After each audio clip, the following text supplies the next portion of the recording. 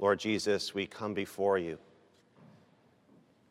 We believe in you, Holy Spirit, and we pray and ask that in new and fresh ways you will reveal yourself to each ear that is listening, and that you would open up ears, open up eyes, and Lord, that you would increase our belief, and that you would do things in this day, in this time, so that all would believe that you are the Lord of heaven and earth. And in Jesus' name we pray. Amen. One day, my Uncle Mike, he was starting to have trouble breathing. And unfortunately for my uncle, he was diagnosed with mesothelioma, which is a cancer of the lining of the lungs. He ended up having a major surgery at Brigham and Women's Hospital, and he could breathe again. And I visited him at the hospital a week or so after the surgery. He was doing really well. I remember having just a wonderful conversation with him in his room. He was getting better. He was walking around. He was amazed. Then he was still in the hospital, and several days later, my mother called me on a Friday morning at 10 a.m., and she said, "Michael, your uncle, he's afraid. He's afraid. He's in the ICU right now, and they're talking about sedating him because things are spiraling out of control." "Michael," my mother said, "would you please go now? Would you go and talk to your uncle? Talk to him about spiritual things, because we know he doesn't believe in Jesus." I said, "Well, yeah, okay, of course. Of course, I've talked to my uncle before. Many others had as well." I was in the middle of a writing project that Friday morning, and some of the best writing happens in the morning, and so to get up and to leave, I just live about an 8-minute walk from Brigham and Women's Hospital, but to stop my work and to leave right then felt, well, I was going to let a whole day go of getting my work done. So I thought to myself, well, I'll go at the end of the day after I can get some things done, and I'll check in on him and talk to him. So I continued to write. It was about 10 a.m. About 15 minutes later, my heart was just sinking. I had this nagging feeling that I had to go. I had to go now. I kind of grunted, gave up my work for the morning. I grabbed my Bible, and I began to walk over to Brigham and Women's, wondering, what on earth am I going to say to my Uncle Mike? And I think the Holy Spirit, at least in my experiences, often puts us in these kind of uncomfortable positions. But if you learn to live with the Spirit and to walk with the Spirit, you learn to listen and to obey. Today is the day we celebrate the Holy Spirit, the day of Pentecost. 50 days after our Lord rose from the grave, he sent the Holy Spirit, as we read in Acts chapter 2. He breathed, as it says in John chapter 20, he breathed on his disciples, and he poured out his Holy Spirit. Earlier on in the Gospel of John, in John chapter 3, verse 8, Jesus says, regarding the Spirit, "The wind blows where it wishes, and you hear its sound, but you do not know where it comes from or where it goes." And even so, the Holy Spirit blows and breathes wherever he wishes, for he is Lord, and he can go wherever he wishes. Well, where does the Holy Spirit wish to breathe today? Where does he desire to go? Where does he desire to breathe? And there's so much that we could say on this topic, but I want to simplify things down to 2 simple points for you to reflect on this morning as we think about John chapter 16 in this text. Where does the Holy Spirit wish to breathe? Well, first, the Holy Spirit wishes to breathe on you by coming alongside you and in you. The counselor, or the NIV calls him the the advocate or the counselor, Jesus says, has come to you, and he says, I will send him to you. And it's advantageous that I go in order that you might receive the Holy Spirit. This word counselor, the NIV, the 1984 NIV translates it counselor, the later NIV translates it advocate, and there are many other words that translate this particular Greek word, paraclete. It means literally, he who is called alongside. And the word paraclete is used 4 times in the Gospel of John, chapter 14 through 16, and this farewell discourse that Jesus is giving to his disciples on the night before that he is to die. And he talks about the paraclete, this comforter, or there's other English translations, as he's called the advocate, which is this legal context. Some translate it as counselor, which is more of a therapeutic context. Others translate it, like the ESV, as helper, which more is like an assistant. And still others translate paraclete as friend, which means more like a companion. Why so many different English translations? Well, it's most likely because paraclete cannot be encompassed by any one of these particular words. There's no human role that completely captures the role of the Holy Spirit. And so we can either choose a particular word to translate paraclete, but then we end up limiting the true and fuller meaning of what the Holy Spirit is and what he does. And so, even so, some just decide to translate it and transliterate it as paraclete. And then let's talk about exactly all of these things that it means in regards to who the Holy Spirit is and what he does. And I think that is perhaps at least my preferred way, that we use the word paraclete and then talk about the various dimensions of what this word means in regards to the Holy Spirit. Again, it literally means he who is called alongside. That's what the literal meaning of paraclete is. It's he who is called alongside. And we can learn things even from this meaning of in reference to the Holy Spirit. He will come to you. It's one that Jesus sends, and he who is called, it's not the Holy Spirit who is calling.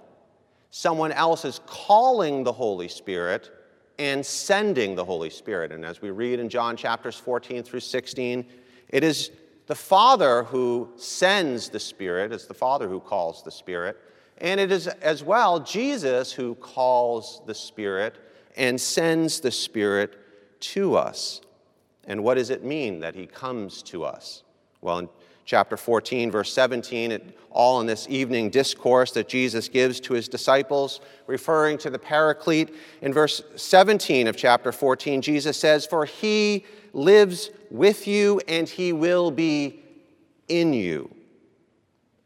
And that's the amazing intimacy that Jesus promises those who will receive the Holy Spirit. It's not like any other religion. It's not simply believing certain ideas. It's not just simply living a moral kind of life. It's about a relationship.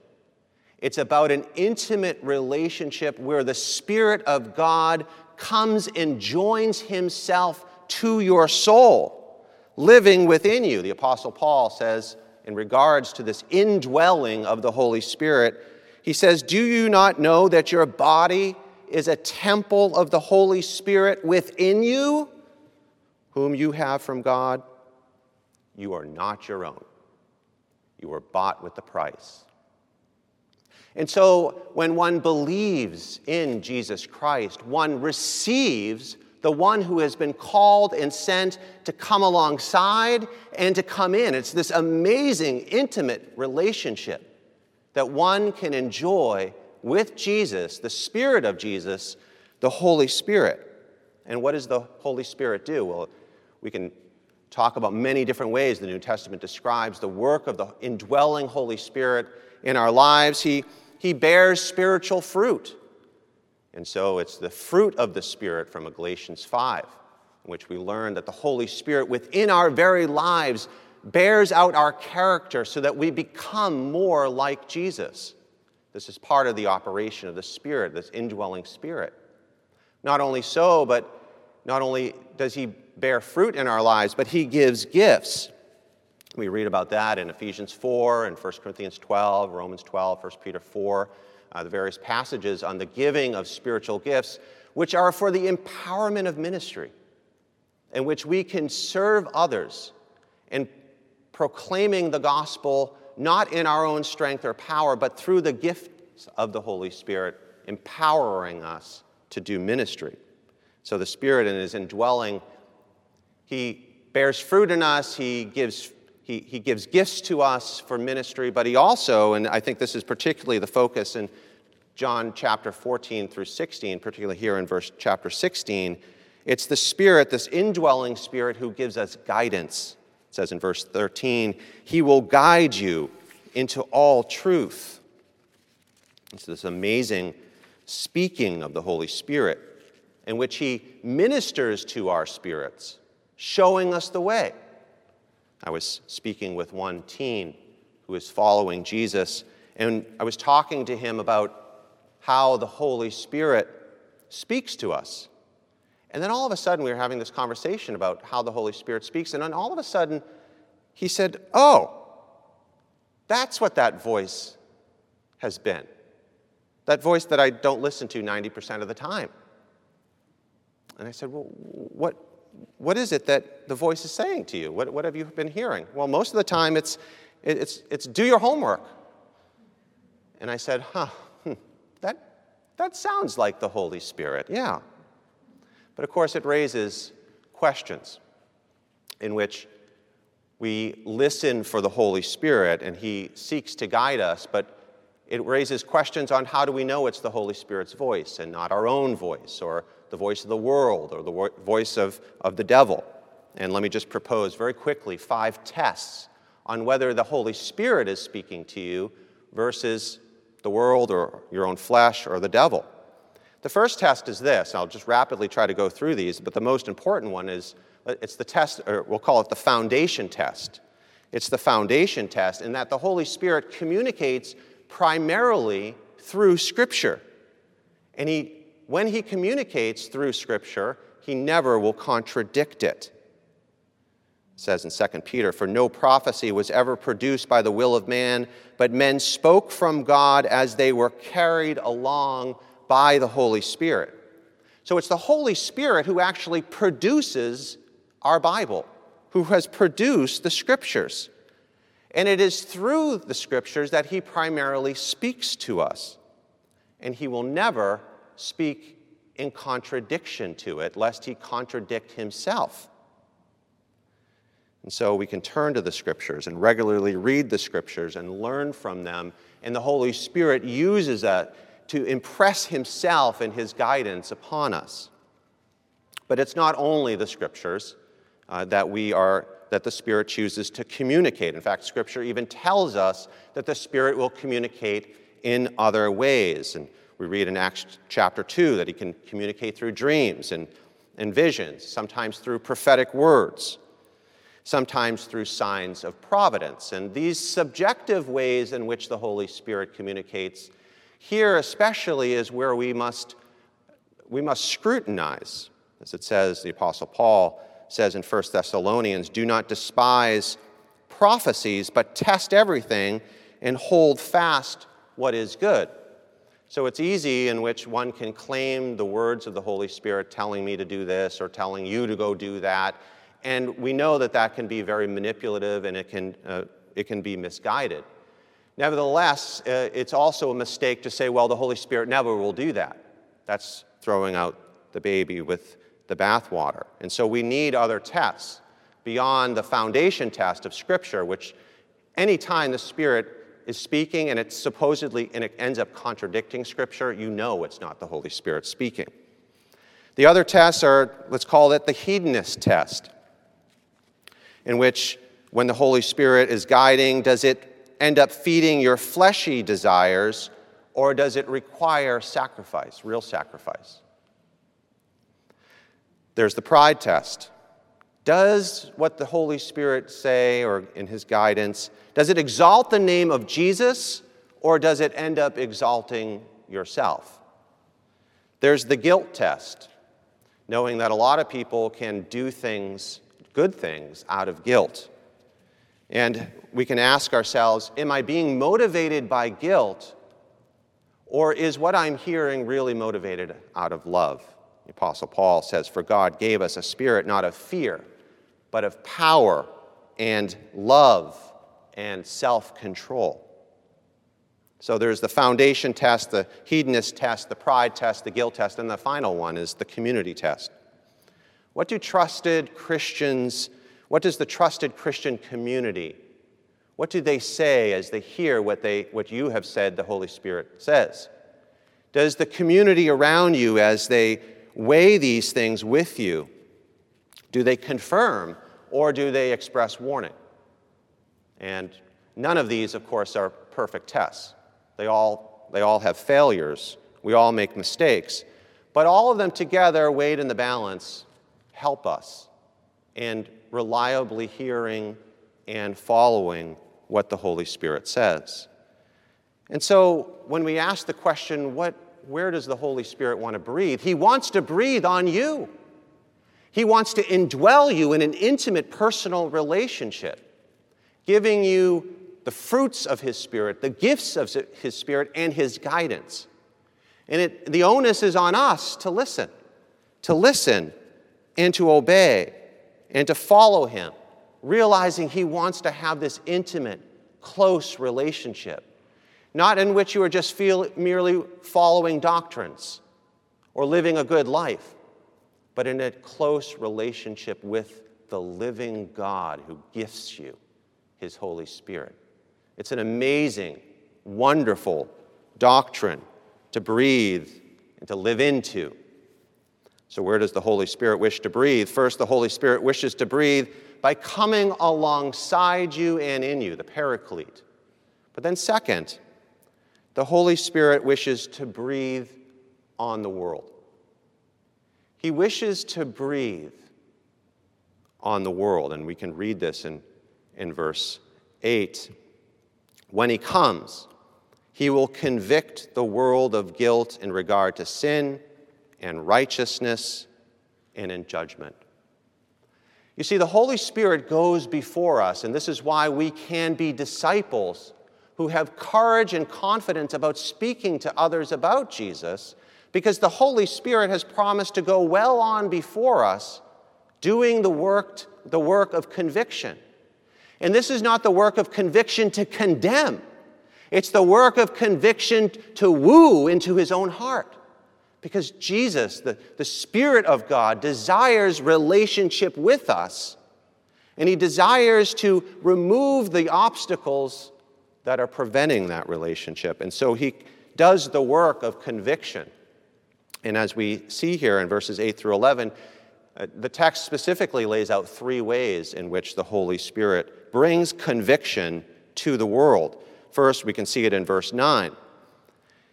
The Holy Spirit brings conviction about sin. And then there's a further clarification that Jesus gives, because people do not believe in me. So the Spirit brings conviction about sin because of unbelief. And notice, it's not conviction about sins, all the little things that you do wrong or things that you're not doing that you should. No, it's not that kind of conviction that you're wrong, you're bad, or you could do better than that. It's conviction about unbelief, because people do not believe in me. So the central issue around sin is not your actions. It's this state of being in unbelief in Jesus Christ. In fact, Augustine once wrote, he said, "Of this only one sin, then the Holy Spirit would have the world to be convinced that they believe not on him." Because, he goes on to say, because by believing on Jesus, all the other sins become loosed. And so he goes, calling, moving, challenging the unbelief in following Jesus. But not only so, also in verse 10, we see a second aspect of his conviction. The Spirit brings conviction about righteousness. And then Jesus brings this clarifying phrase, because I am going to the Father where you can see me no longer. It's conviction about righteousness. Now, this righteousness is likely Jesus' reference to his own righteous life of himself, because he's qualified to go into the presence of the Father. And that's the kind of righteousness that is necessary to be in his presence. Of course, our righteousness it's fickle, it's flawed, from ourselves as individuals to our collective nature as a society. There's plenty of good attributes in every single person and across our culture, many things that we could extol as good, as righteous. Nevertheless, we are deeply marred with a self-love. And we have, as we have even been made more aware of this week, of intractable injustices that are based in self-love. So our righteousness, the Spirit wants to say, pales in comparison to the deep, deep love of Jesus, which produces a righteous, beautiful, perfect kind of life, all of which none of us have achieved. The Holy Spirit lifts up the righteousness of Christ, not to condemn you, not to tell you to be better, but in order that the world might be saved through Christ in his righteousness. So he convicts around the sin of unbelief of Jesus, and he convicts about what it really means to be righteous. But then there's this third conviction in verse 11 of chapter 16. The Spirit brings conviction that the prince of this world is condemned. It's judgment. And the judgment is the prince of this world is judged, found wanting, and condemned. And this is the biblical narrative. This is why we gather together on this day in the church calendar to celebrate the Holy Spirit, the pouring out of the Spirit, making this the age of the Spirit. The risen Lord has defeated Satan. He's thrown him out of heaven. It's this wonderful reality. And yet, it's hard to believe, especially in light of all that we've been witnessing over the last several months. Evil has been rampant. Suffering has been palpable. Satan hardly seems condemned, does he? We have the pandemic, in which every one of us have been touched. There's been extraordinary loss, more than words can capture.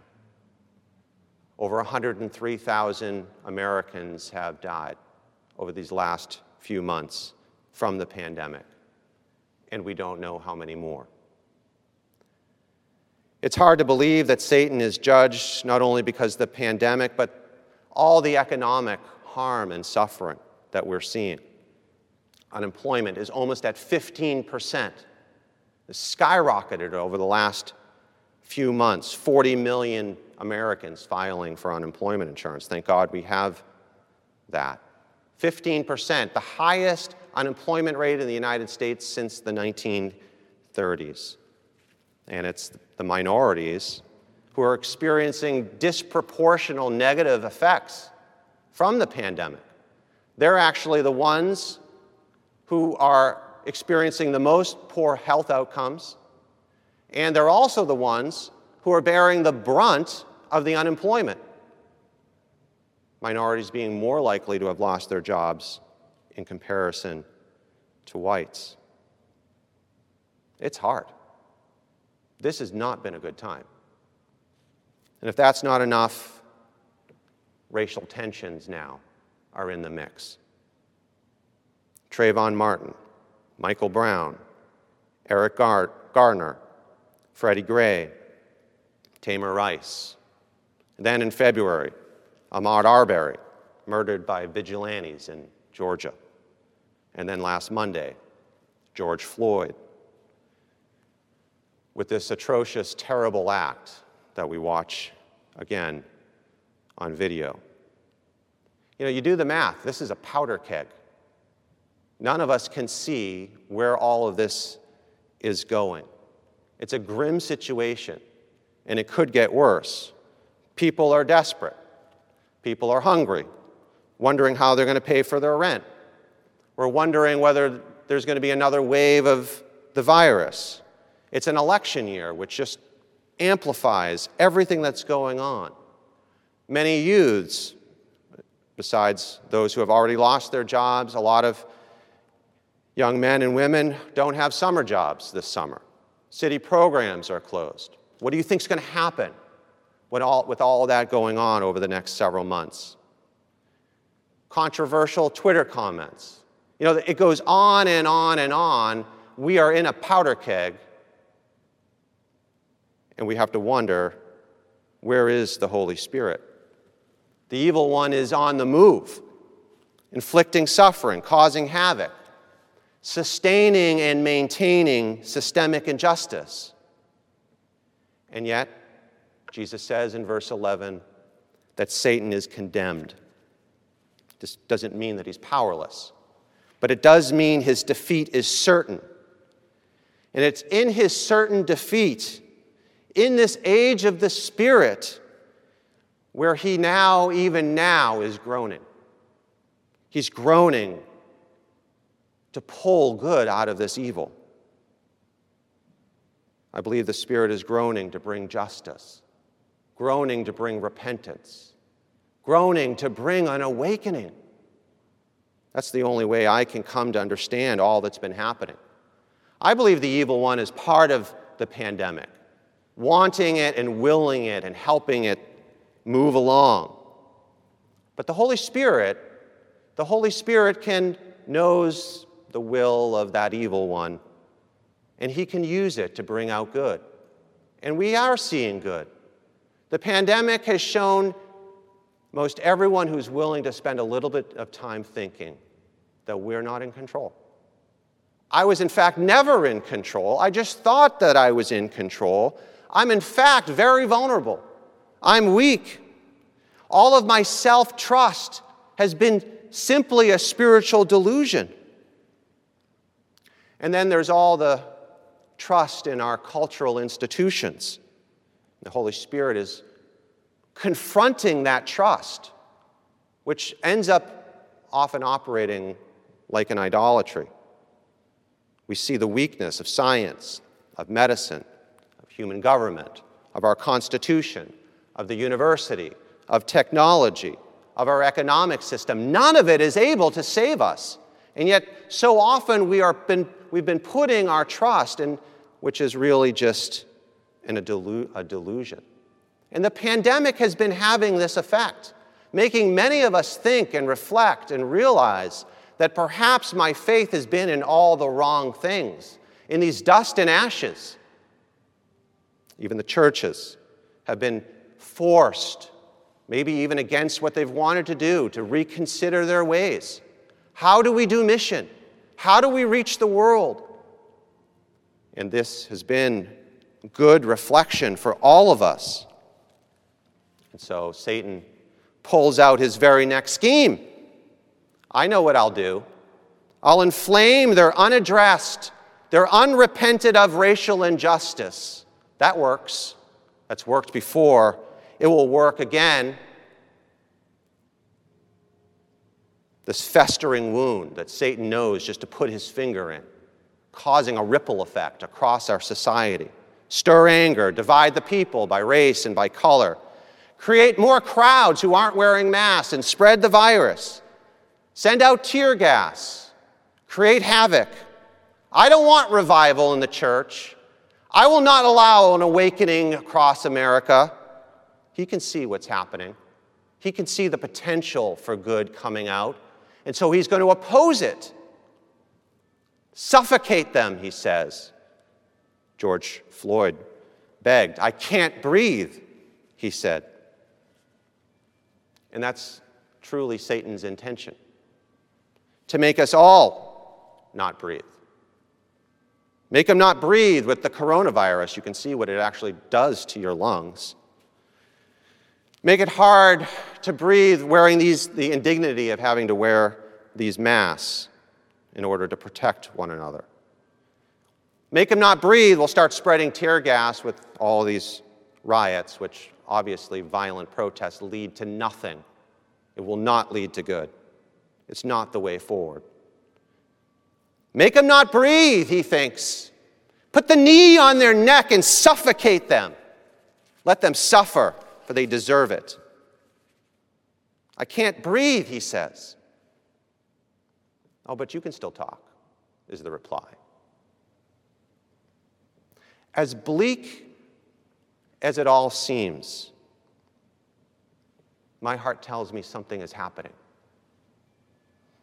The Holy Spirit is at work. He wants to do something.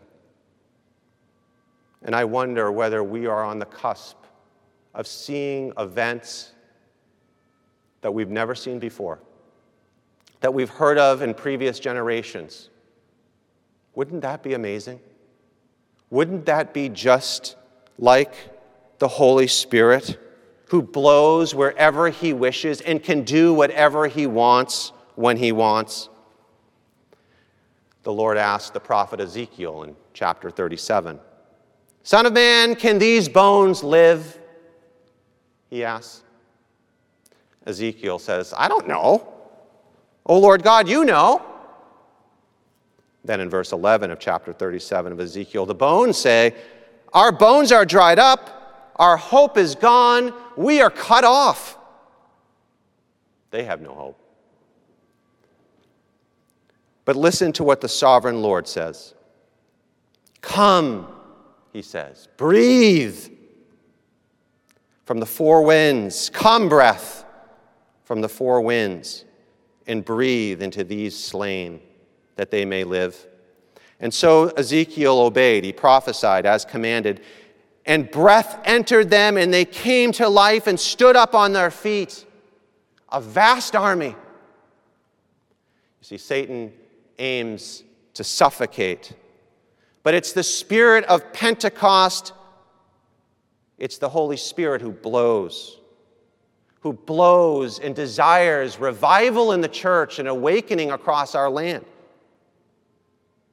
And so the Holy Spirit is at work. He's gone on before us. He's been already at work, even in the midst of all this evil and suffering. And we are called, as Paul says in Galatians 5, if we live by the Spirit, let us also keep in step with the Spirit. Let us realize what he is trying to do. And let us align our hearts with him. And it all begins with prayer. We must pray. When will you, church, rise and pray? That is what he's waiting for us to groan with him and to stand with this for no longer. And we can see what he desires and see it in our very own midst. The Holy Spirit wishes to breathe on all of us, on you, by coming alongside and in. And the Holy Spirit wishes to breathe on the world, bringing conviction and the abundance of his life. So may it be. It was prayer that was surrounding my Uncle Mike. My mother, for 40 years, praying for her younger brother. My sister rallied her entire church praying for my uncle, for his recovery, but especially that he would come into a relationship with the living God. I walked down the back road, went up the tower of Brigham, got to my uncle's, into the ICU, the surgical ICU where he was. The doctors were all there. His daughter, my cousin, was there. And all I could do was just look at my uncle, all the things coming out of him. He was afraid. Then the medical team, they heard that I was a pastor, and So they said, oh, we'll give you a few minutes, and they actually left and gave us a few minutes behind the curtain.